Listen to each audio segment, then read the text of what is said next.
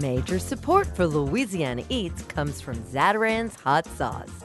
Memorial Day cookout recipes available at Zatarains.com.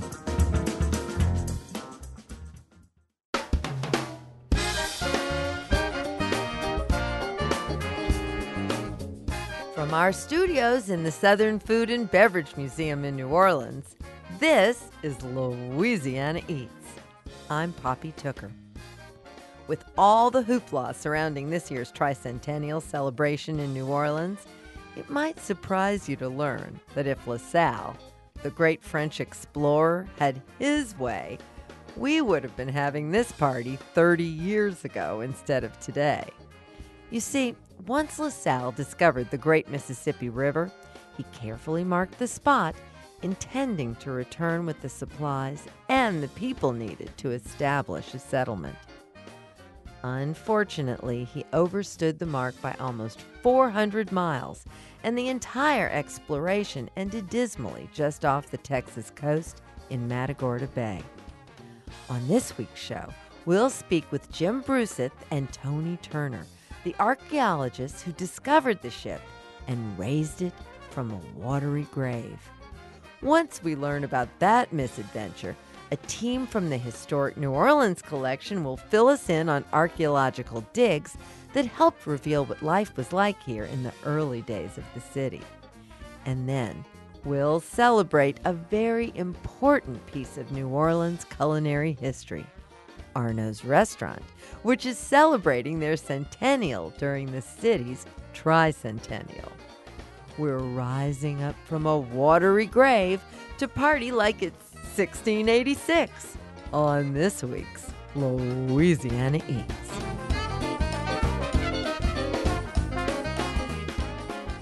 Every archaeologist dreams of finding the proverbial needle in the haystack, unearthing clay pots from a civilization that no longer exists, or King Tut's tomb filled with gold and artifacts preserved like a snapshot of long ago.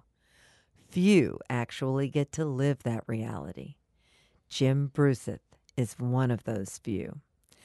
Although he had information pointing to the French explorer LaSalle's sunken ship lying somewhere in the Gulf of Mexico, it was still considered something of a long shot to actually find the shipwreck. Thanks to technology and probably a little bit of luck, that's exactly what he did. Archaeologists have parted the sea with a cofferdam, made a dry hole in Matagorda Bay to recover a French exploration ship that has been stuck in the mud on the bottom for 310 years. In 1995, divers reached down into the mud off the coast of Texas and grasped the handles of a cannon. This proved to be just a hint of what lay on the bay's bottom below. There, in fact, was La Belle, LaSalle's ship that for 3 centuries had lay hidden on the muddy bottom of Matagorda Bay. Jim and his co-author, Tony Turner, sat down with us to relive their exciting discovery. This is the most exciting thing to me because we're busy celebrating our tricentennial, but we would have celebrated it 30 years ago if only LaSalle had gotten it right. That's exactly right. LaSalle attempted the first effort to establish a colony at the mouth of the Mississippi River in 1684, and he missed it and landed in Texas, thinking he was at the mouth of the Mississippi River, but he was actually 400 miles away. Oh, my goodness. What a happen chance and a terrible mistake. Well, LaSalle had sailed down the Mississippi River. He was the first European to do so in 1682, and he placed a marker at the mouth of the Mississippi, so he knew he could find it when he came back. But he came back a different way because Louis XIV decided to come through the Spanish Sea, which is what the Gulf of Mexico was called at that time, and they weren't familiar with the territory, and they missed the mouth of the Mississippi by a long shot. And in 1682, when LaSalle discovered the mouth of the Mississippi River, he claimed all the land it drained for France, about a third of the United States, and that later became the Louisiana Purchase. And his goal was to come back and to establish a colony a few years after that discovery at the mouth of the Mississippi River. So his effort was the first attempt to establish what later became the city of New Orleans. Tell us about the mislaid plans of LaSalle. LaSalle came with 300 colonists, and he had a number of what he called gentlemen. These were richer families, mostly men, but a few families that came with him that were investors in his expedition. But he had a number of people with him who were, when he got over here, were he found to be largely what he called boys with no skills. And the reason for that is that people in France at the time that were doing well didn't want to come to the New World. They heard stories about the bad things that could happen to you in the New World, and they were fine in France. So LaSalle had to employ men to go hire colonists, and they got paid by how many colonists they hired. And in the process of doing it, they got ill-fitted colonists and a number of boys that were hired to be colonists, but really were young boys that knew very little and how to survive in the wilderness of North America. Where were they collecting these potential colonists from exactly? It would be La Rochelle, France, and Rochefort, France. And these are two seaport towns on the southwestern coast of France. And they were rounding up beggars from the church steps? Yeah, things were so tough that they had to go get beggars off the church steps. And one account says that some of the colonists were tricked onto getting onto the ship, probably drugged in some way, woke up on one of the ships heading to the New World. Tell us the story of what happened to LaBelle. Well, LaBelle was one of 4 ships that came across the ocean with LaSalle and his 300 colonists. It was a small ship, about 54 feet long, about 17 feet wide, and it was given to LaSalle by King Louis XIV, a shallow draft vessel to be used to explore once he got to the New World. And he came across the Atlantic Ocean, landed in Texas around Matagorda Bay, about midway between Houston and Corpus Christi, thinking he was at the mouth of the Mississippi River. So mistaken was he, and so misunderstanding the internal geography of North America at the time. So LaSalle landed, and one of his ships was wrecked off the coast trying to come into Matagorda Bay.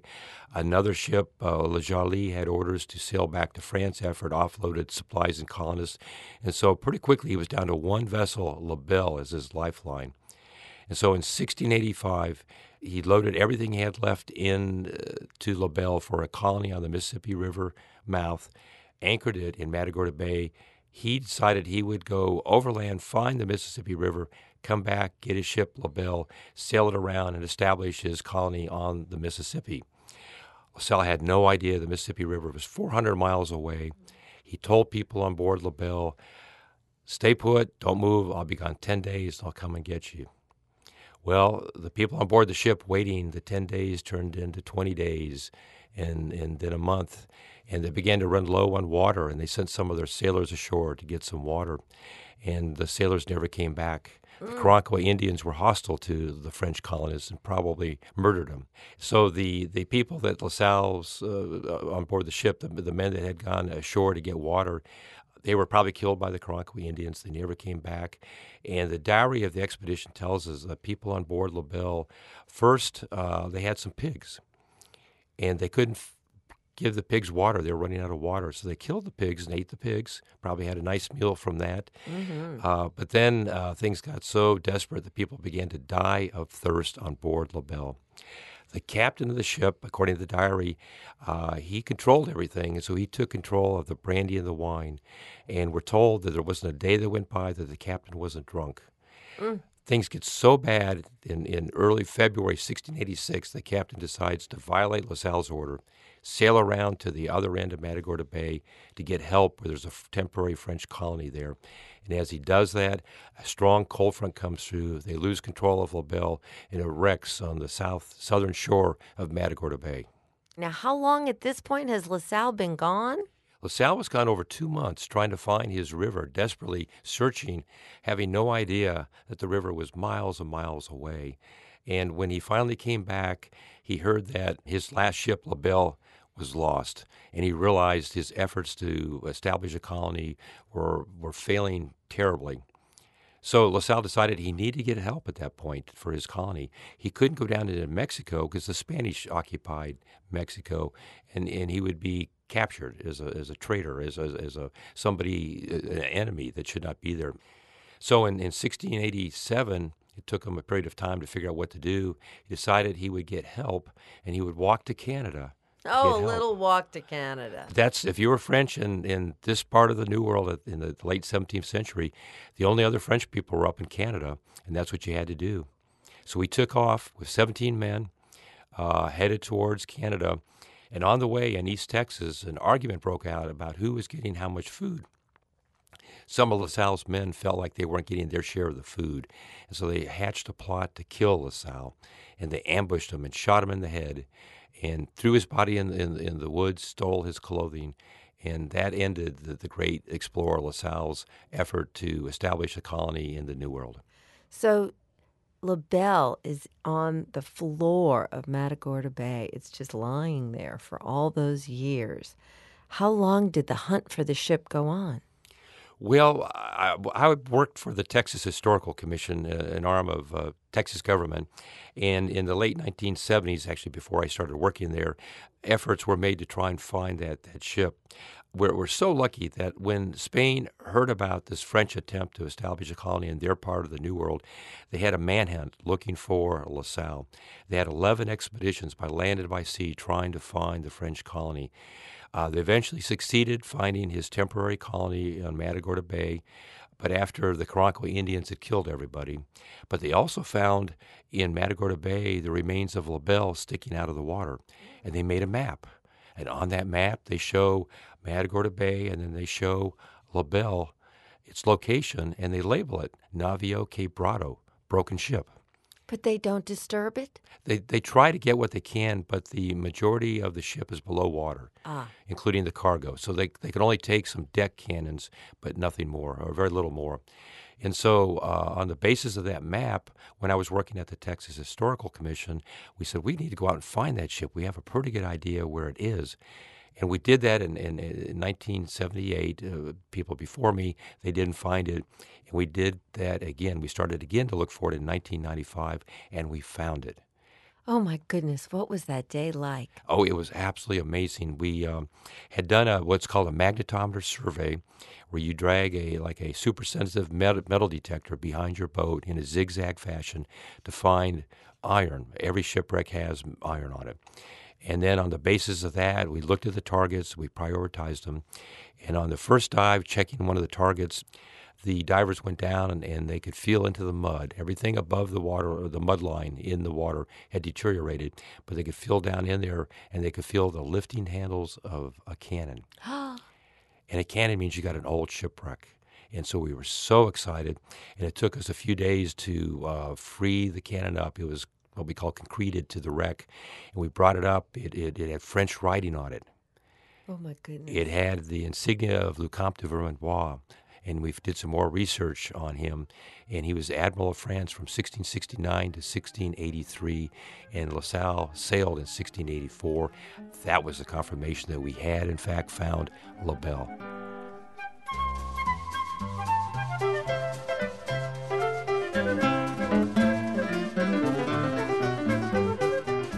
After 300 years underwater, the 17th century ship was finally found.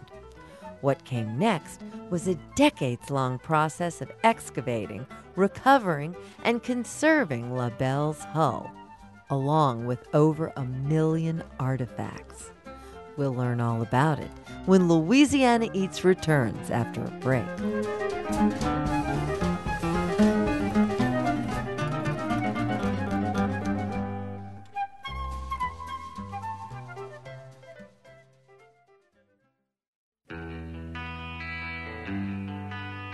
I'm Poppy Tooker, and you're listening to Louisiana Eats, edible content for Louisiana food lovers.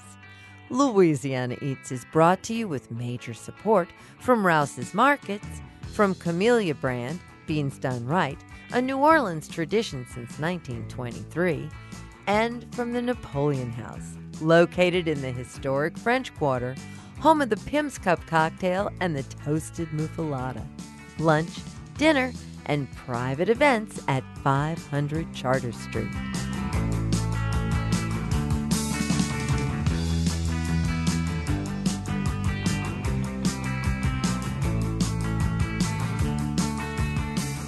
Are you podcasting Louisiana Eats yet? If not, it's time to subscribe. Our exclusive podcast series, Louisiana Eats Quick Bites, is made up of sneak previews of material that hasn't hit the airwaves yet, along with full-length interviews never heard on the show before. Don't miss a minute of our delicious programming. So subscribe today on our podcast page at poppytooker.com. That way, you won't miss a single serving of our broadcast or our Louisiana Eats podcasts. And now, back to Louisiana Eats.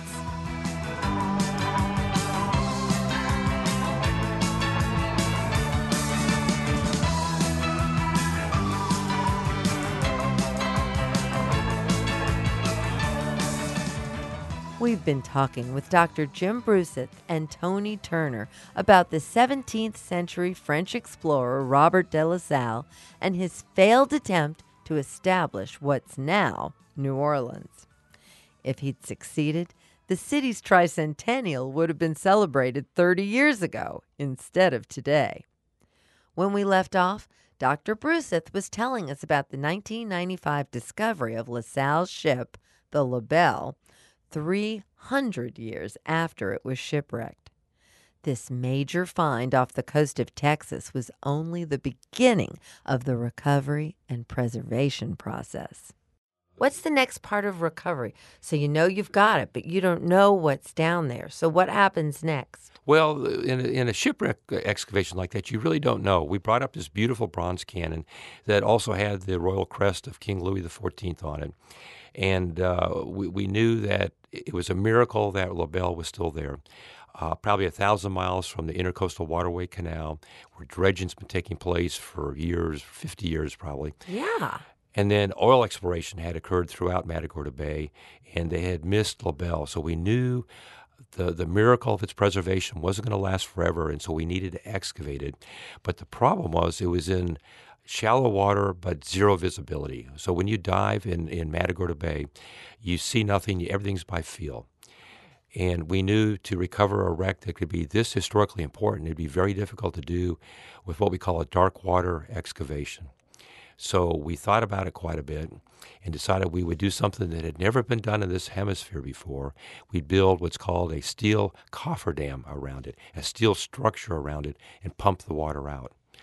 And when we decided to do that, then we realized, oh boy, we need a buckload of money because it's going to be very, very expensive. Yes, indeed. So we had to approach our Texas state government, and we were successful in getting $1.7 million reallocated from the Department of Criminal Justice to the Texas Historical Commission, my agency, and then private funders stepped in and gave us money.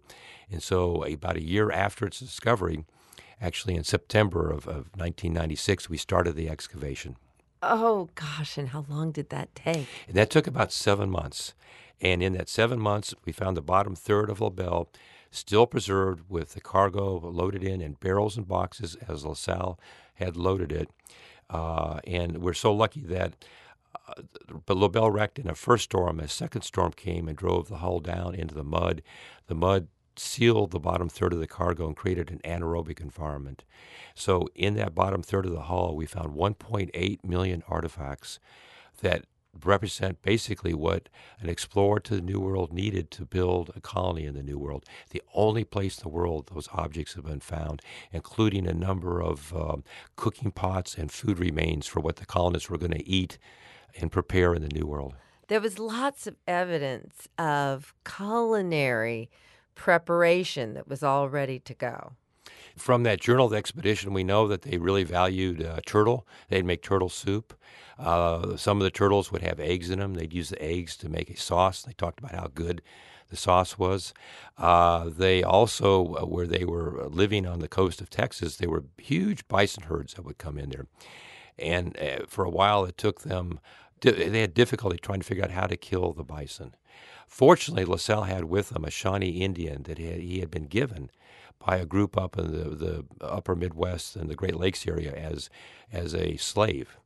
And La Salle, his name was Nika, and La Salle had befriended Nika, and they became great friends. And Nika knew how to kill a buffalo. And so with Nika's help, they were able to kill the buffalo and butcher them. And they said that the buffalo became their daily bread. They would eat the buffalo meat. They could cure the buffalo meat, and they said it was good as any of the meat, maybe better than the cows they had back in France. And Tony, I understand that you still would really like a brass colander to come home with you. The one we have in the exhibit at the museum is absolutely gorgeous, and it was this in the center of a nested collection of kettles, which are so gorgeous. They're brass. They were polished up, and they look like gold, gleaming in that case. And I would love to have those utensils in my kitchen today. There was also a candelabra. There was a beautiful brass ladle, pewter dishes and pewter chargers inscribed with LG, which is probably the property of Sieur Le Gros, who was bitten by a rattlesnake and died. But these were elegant pieces of cookware, dinnerware, and we had forks and knives and all sorts of beautiful things. And as Jim said earlier, they were going to carry the traditions of France with them into the New World, and a lot of those survived. And they're beautiful. It's fascinating to me they prefer to pack things in barrels. Barrels were really the container of choice on a ship. You could roll the barrel to get it to the ship, and you could pack it down there. And then you could actually pack them in different ways where they would interlock. So when the ship was at sea and the sea was rough, the cargo didn't start rolling around down in the bottom hold of the ship. So I would say probably the containers we found, 90% were barrels of different sizes, and then the other 10% were boxes. And I imagine that they held up fairly well. And Oh, when we were excavating in that bottom third of the ship, the barrels were completely intact. And so my job directing that excavation was to oversee what we would excavate each day. It was absolutely amazing. We would find a barrel, and we would take it out, and we'd open it up, and every day we'd see something brand new to us for what LaSalle thought he needed for his colony. I remember one day I opened up a barrel, and it was filled with axe heads. Probably 300 axe heads in there, all packed in tightly. Didn't find the axe handles. He could make that in the New World, but he couldn't make the axe heads. We brought lots and lots of axe heads with him to be able to use to cut down trees and to build his New World colony. so you actually found some human remains. We did, and oftentimes, since I'm at the museum almost weekly talking to the public about it, they always say, well, what was the most interesting thing that you found on the ship? And when you find artifacts that were left by people, that's very interesting because they held them, they made them, they used them. But when you find a person, it's a whole different thing. And when we found that skeleton of that poor man who probably died of thirst in the bow of the ship, lying on a bed of rope that probably was his habitation site on the ship, it really took our breath away. And 2/3 of his brain was still intact. I mean, we had so much of that man and so much evidence of his life and the end of his life and what it was like. It was a very moving experience for us. Tell us about him. He was, we think we know his name, interestingly enough. There was a pewter porringer next to him that had the initial C and the last name Berange. So we think that's his name. He was about 5'4". He'd had a very rough life. He had a very bad back injury, probably walked with a painful limp. Had terrible dentition, as most people in that era did. He'd lost a lot of his teeth. He'd been in a fight. He'd had a broken jawbone, broken nose, and blunt trauma to his head. But they'd all healed over. This was not related to the trauma of the ship sinking. So we tried to find his relatives in France to see if anybody had that name. We also tried to do DNA analysis on him. But the DNA analysis revealed that there was a lot of marine organisms in the body as well. And so we couldn't get a complete sequence the first time we tried it. But 20 years later, we're having more success with that. So we're redoing the DNA analysis, and we've been able to sequence his DNA. And so we're in the process of continuing that, and I think in the next year or two we'll be looking for his relatives that hopefully live today in France and can link them back up to his story and his remains. How incredibly exciting. What happens to the man? Has he remained in some sort of a research capacity, or has he been interred in some way? We offered to send Monsieur Berange back to France. We talked to the French authorities, who were so wonderful to work with. It was a great international team effort. And we said, we'll send him home. And they said, he wanted to come to the New World. He wanted to be part of this expedition, and we think he should stay there. So we have in Austin the Texas State Cemetery for dignitaries, officials, state officials, and so forth, and he's buried there. That's so in charming. a beautiful tomb. And the French ambassador came with a team from France. We gave him a beautiful funeral with period music. And he's got this wonderful monolith with half of it written in English, half of it written in French. And he's resting there in Texas with us. And we're happy to have him there. For people who are interested in learning more about the story or even making the trip over to see LaBelle, how do we find it? LaBelle is currently displayed at the Bullock Texas State History Museum in Austin, Texas. There's a beautiful exhibit there in the main atrium. And later this year, we're going to be building out an even better, beautiful final exhibit for LaBelle. So everybody's invited to come to Austin, visit our State History Museum, see the remains of the ship and the artifacts, learn more about all aspects of the excavation and the recovery. And then also in southern Texas, there are 6 museums that display different parts of the LaBelle exhibit, or LaBelle artifacts from the excavation, and that's called the LaSalle Odyssey. So you can travel to South Texas and learn even more about LaSalle's effort to establish a colony in Texas. And may I also say, if you'd like to see what LaBelle looked like, there's a beautiful painting in the Historical New Orleans Collection exhibit by Théodore Gaudin. It shows the flagship, the warship Le Joly. It shows the Aimable wrecked, which was the supply ship. And on the left-hand side is this beautiful little small frigate, LaBelle. So if you want to see her picture, Historic New Orleans Collection has it. That's incredible. Thanks so much for telling us all that wonderful history. Thank you. Thank you.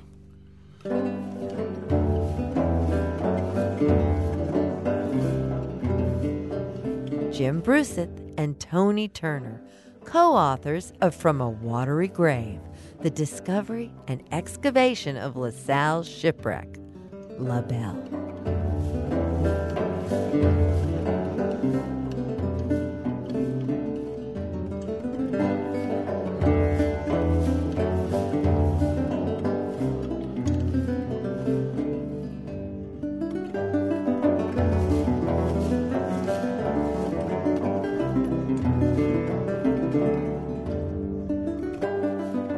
Here in the Crescent City, the Historic New Orleans Collection has their own team of archaeologists uncovering artifacts that speak volumes about the city's origins. The only difference is, instead of looking underwater, they are looking below the city streets. We invited part of the HNOC's team to our studio, and archaeologist Elizabeth Williams began by explaining how they unearth artifacts for the museum's collection. The Historic New Orleans Collection had purchased a portion of what used to be the WDSU TV station in the French Quarter, and they elected to have archaeology done at the site. We also did monitoring on the site as well to see if there were any deposits of importance that we could save them if necessary. And one of the portions of the property under construction was an area that we saw to be to have a deposit from the French colonial era. And it was very early. I mean, it seemed so to be. It was almost 7 feet deep. And so we got them to halt construction for a little bit for us to go in and salvage some of that material. So what did you find under there? What was there? Well, we were lucky. We definitely found old bottles, old wine bottles that we assumed to be from French origin. We also found pottery on the site that we know was produced in France. It was called tin enamel earthenware, and we also call it French faience. And so we found that. And so that signaled to us that this could be an early colonial deposit. We also found lots of botanical seeds on site as well that we couldn't identify on the ground, but we still took them back to our laboratory and sent them to a specialist to process. And what were those seeds? Well, we found watermelon seeds, persimmon seeds, plum pits. We also found seeds that could be from either raspberry or blackberry. And Ryan, what does this tell you about the people who were inhabiting that site? It's something that we're really only getting a good sample of now. Although there's been archaeology going on in the city of New Orleans for 50 years on and off, for a while, much of it was focused on the prehistory of the city, on prehistoric sites out in New Orleans East. then it would just be often a matter of luck that it happened. Now, because of local institutions and organizations and private individuals giving us access to a more consistent selection of properties, we're getting a much more complete picture of early New Orleans through its material remains. So this is now at least the fourth site that I'm aware of that the Historic New Orleans Collection has allowed archaeological work to take place. What are the things that you learned about the way they lived at that time? To me, some of the most important things that this other work, that this body of work as a whole is telling us about, though, is just the role of indigenous peoples and of captive Africans and all these people coming together in the colonial era of the city. We have so much material culture that connects to indigenous peoples and to indigenous foodways, native foodways, and how those are influencing the French colonists, that we can start putting together a much richer picture of what daily life was like in the colonial city. I'd love to know if there was ever one day that, you're on a dig and you find something and you just go, Well, within that site, we did find this wine bottle, right? And it was full of 300 lead BBs. And really? Yes. And so it was just one of those moments where, and it was funny because, we clean out the bottles that we do find with steel BBs because it's a nice cleaning agent. It's an adjutant. And so then we dump out all of the BBs and, that's it. And so this time it was one of those situations where instead of, I didn't put the steel BBs in yet, but yet I was shaking a container with BBs in it. And then I dumped it out and it was lead BBs from the historical period. So it was, I just thought it tickled me so much. I thought it was so fun. And also just to think that someone might have repurposed this wine bottle to put lead BBs in. I mean, you just get into someone's mindset a little bit. And I just enjoyed that. I thought that was fun.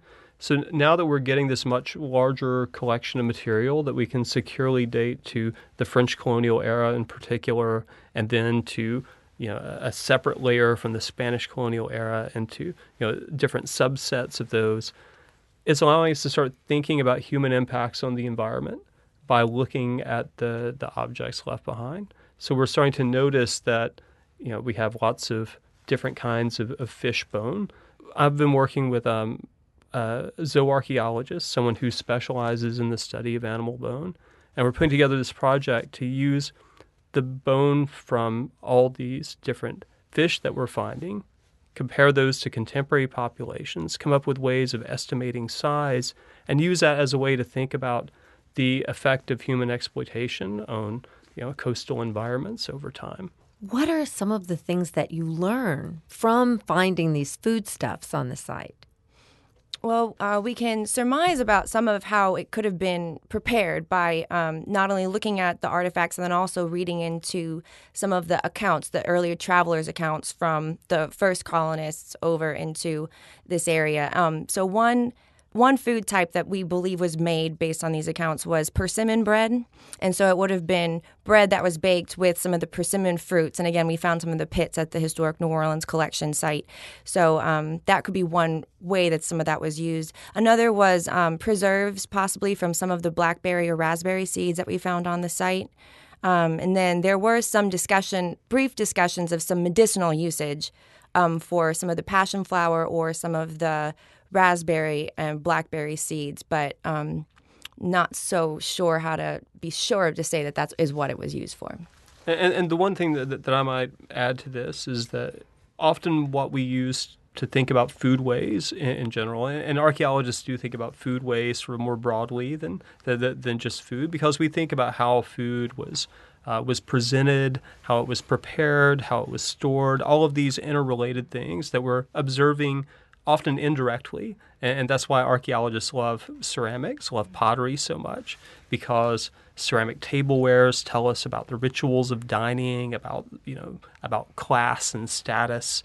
The sorts of things that we find can tell us a little bit about how foods were stored and preserved. And these things give us this indirect clue to the importance of food more broadly considered. Archaeologists Elizabeth Williams and Ryan Gray, a few of the minds behind the HNOC's collection.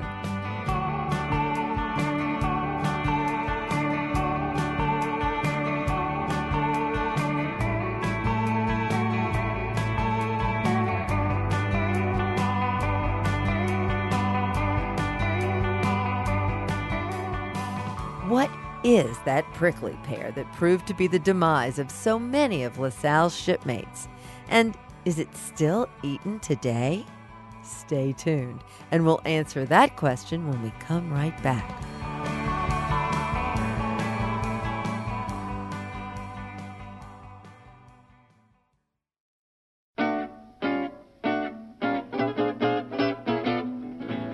I'm Poppy Tooker, and you're listening to Louisiana Eats, edible content for Louisiana food lovers.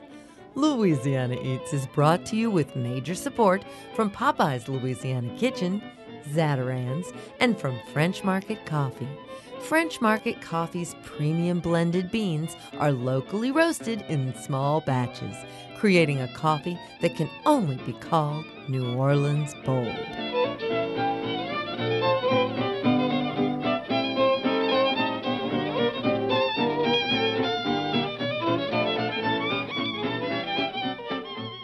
This week's culinary quiz question, brought to you with support from Popeye's Louisiana Culinary Institute.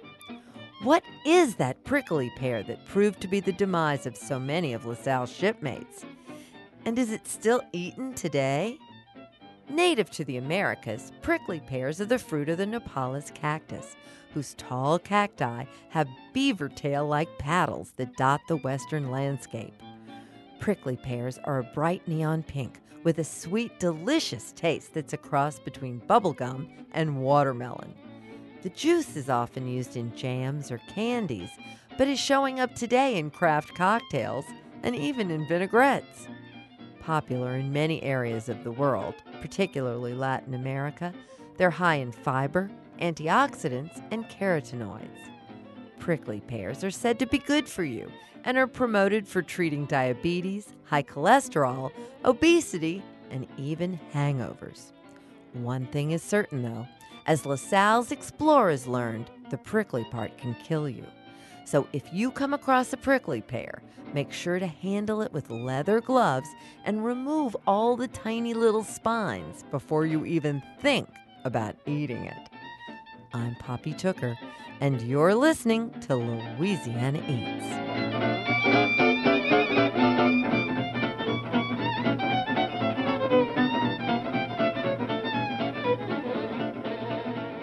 On February 29, 1918, a French wine salesman named Arnaud Cazenave opened Arnaud's restaurant in New Orleans' French Quarter.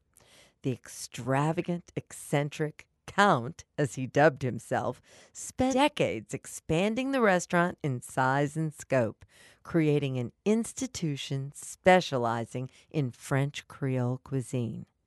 100 years later, the legendary restaurant remains an institution with endless stories to tell. The Louisiana Eats team recently visited Arnaud's to speak with the family, ushering the restaurant into its second century. My name is Katie Kasparian. I'm Jane Kasparian. And I'm Archie Kasparian. The Kasparians are the second family to run Arnaud's, which they took over in 1978. Until then, Count Arnaud Cazenave's theatrical daughter, Germaine Wells, operated the restaurant as her stage. To Germaine, the restaurant business was, to quote her, a play in 2 acts, lunch and dinner. For decades, Germaine resisted offers to hand over the keys to her father's treasured restaurant. That all changed when she met the late Archie Kasparian Sr. and his wife Jane in the late 70s. I asked Jane to take us back to those days. Well, Archie was in the hotel business, and he ran the Royal Orleans and then the Royal Sonesta. And he loved food and beverage. That's what he was wonderful at. And he always said he wanted to be a restaurateur. He'd been offered the Royal Sonesta, the corporate office was in Boston, and he didn't want to go back there. He loved New Orleans. He did not want to leave New Orleans. All of a sudden, Arnaud's was up for grabs, and he worked very hard to get it because everybody in town wanted it. But for some reason, Germaine Wells took a liking to him. Germaine saw a little bit of her father in Archie. He shared the Count's European flair with his love for good cigars, handsome clothes, and fine dining. Archie and Germaine spent many lunches together talking business at the Royal Sonesta, where Archie was the general manager. She called him Sonny. She couldn't remember his name, but anyway. And her lawyer, George Camber, was with her. And it was just, Archie could drink, but my goodness, he would tell all the waiters, put water in mine or something, and then she got suspicious. And she grabbed his drink one day and saw it was water, and that was it. He had to go back to vodka. She was having, I guess, heart failure, and so she had vodka and cranberry juice because she thought the cranberry juice would help her heart, but it didn't stop her drinking. She could really drink. Seems logical. Yeah. I like her stuff. So anyway, it was months and months and months and months, and finally she said his initials were the same as her father, Arno Cazenav. He smoked cigars, and he liked to tell stories, and he liked brandy. Everything was just like her dad. So that's how we got in this deal. And of course, did it on a wing and a prayer because we had no money. And by 1978, Arno's was in desperate need of a makeover. Since Count Arno's death 3 decades earlier, the quality of the dining experience was on the decline. Even the buildings that housed the restaurant were in great disrepair. The place needed fixing from head to foot. She had never touched the place. You know, as she got older, she would close off her room. That was the solution to fixing. The solution is the roof, if it's leaking, just close the room, or if there are pigeons flying around, just close the room and, forget about it. So it was quite an undertaking. Despite a lack of funds and their parents' reservations, both Archie and Jane were confident that they could turn the place around. They thought we were crazy when they first came in here, but we could see what a wonderful old place it was and how marvelous it could be. We did the downstairs and the kitchen, and we were able to open March 1st of '79, which was really unbelievable. And then after she died, we were able to purchase the restaurant. With the death of Germaine Wells in 1983, one chapter of Arno's history ended and a new one began, with the Casparians leading the charge. Arno's current success can be attributed to the Casparians' ability to present fresh ideas while maintaining a link to the past. Even the menu maintains a common thread with the Count. But when Archie and Jane took over the menu, there were some items on there that they had no problems getting rid of, including potatoes, cooked in more ways than I can easily name. Well, that and the Hawaiian ham and pineapple, and there was spaghetti and meatballs. You could have 2 or 1, things that made no sense in a French restaurant. A few of the items we had recipes for, but the recipes made no sense whatsoever. So that took a lot of doing. We had to research if they were classic dishes, what should they have tasted like. We used to have to buy the remoulade sauce from Germaine, and she had a guy who worked for her. It's like the original Al Copeland. Yeah. Because he wouldn't give up the recipe. Right. I mean, we were kind of upset because he made it in this big old nasty wooden vat, and it didn't look like they ever washed it, and we were forced to buy it. Anyway, when she died, we got the recipe. Well, of course, it didn't taste the way it should. The other thing was the Meunier sauce. And at that time, Warren LaRuth was doing consulting work because he was a food chemist. And he worked with us, and we perfected the remoulade sauce and the Meunier sauce. He remembered them, because he lived here all his life. But we worked and worked and worked and went through a lot of recipes until we got it right. Because the sauce had to be just the right amount of spice so you get the hit on the third shrimp, the third bite. And any new recipe we type up, keep refining it, and then once it's okayed, it goes in a book, it's stamped, and so the cooks all know you have to use this recipe. When they redid it, my mother and father redid the kitchen. They brought in, a national kitchen design firm to come down here that was a contact from the hotel days. Archie, coming from the hotel business, was sick and tired of going to hotels where the kitchen was the last thought when they were building these hotels, and so it wasn't big enough to handle the volume. He ran this like a hotel, and he was the first restaurateur to have department heads. We had the housekeeping and the storekeeper and the banquet and the chef and the sales department. No restaurant in town had a sales department. Now they all do. So I think he really was pretty special in that respect, that he really brought a lot to the restaurant business. He was just an incredible visionary. He Yeah, really was. yeah. And I know you all miss him Oh, we tremendously. do. How long has he been gone? 9 years. Oh, my goodness. He was so brilliant, so talented. I mean, you would love him. Could tell a good story. You know, he's a party boy, but really smart and hardworking, very hardworking. What do you see as his legacy here? Well, just this whole place. I mean, you know, wasn't me. And then there'd be these two. And these, yeah. He trained these wonderful children, you know, and attention to detail. You know, he really would, like I said, would drive you crazy, but it had to be done a certain way, and he was right. Have you all ever gotten to a point in the last 9 years when you're trying to make a decision? Do you say, well, what would Archie do? I'd say every day, probably. Yeah. I think we live just wanting to make him proud of what we do, and you know, Both of them. Yeah, absolutely. My mother and my father, but you know, there are big shoes to fill for both of them, and I'm not sure that we're worthy to fill them just yet. You are. But we certainly, you know, every decision that we make is we take that into account of what would he do? Would he be proud of this? And you know, what I'm most proud of about what they both have done is just that I'm not sure that Arno's, but for them, would be what it is right now, whether it would look this way, whether people would continue to come to Arno's, whether another operator would have tried to keep the continuity through the decades and yet still build on the quality, whether it would be completely different, you know. But you know, it's a wonderful, grand old place, and we wanted it to be like it. If it wasn't, like it should have been in 1918, and really, it is a very special place, and I've been very lucky to have been a part of it.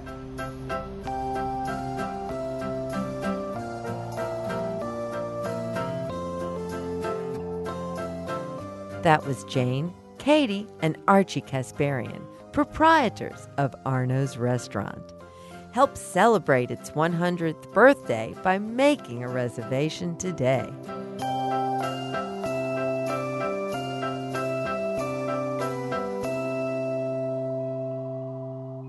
That's it for this week's edition of Louisiana Eats, edible content for Louisiana food lovers. Have you missed an episode of Louisiana Eats? Hear today's show or catch up on previous editions anytime online at itsneworleans.com. If you're not podcasting yet, it's time to subscribe. We've launched an exclusive podcast series, Louisiana Eats Quick Bites, made up of sneak previews of material that hasn't hit the airwaves yet and full-length interviews never heard on the show before. Visit our podcast page at poppytooker.com so you won't miss a single serving of our broadcast or our podcast. Louisiana Eats is made possible with major support from Popeye's Louisiana Kitchen, Zatarain's, French Market Coffee, Camellia Beans, and Rouse's Markets. Additional support for Louisiana Eats is provided by the Shreveport-Bossier Convention and Tourist Bureau and from Tableau, brunch and dinner daily with outdoor balcony dining overlooking Jackson Square. Original theme music by Johnny Sketch and the Dirty Notes.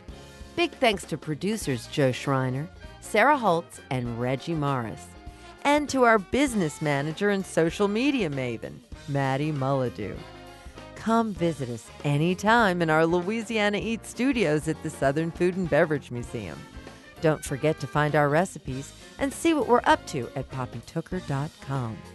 You can check us out on Instagram and Facebook too. Louisiana Eats is a production of Poppy Tooker Broadcasting.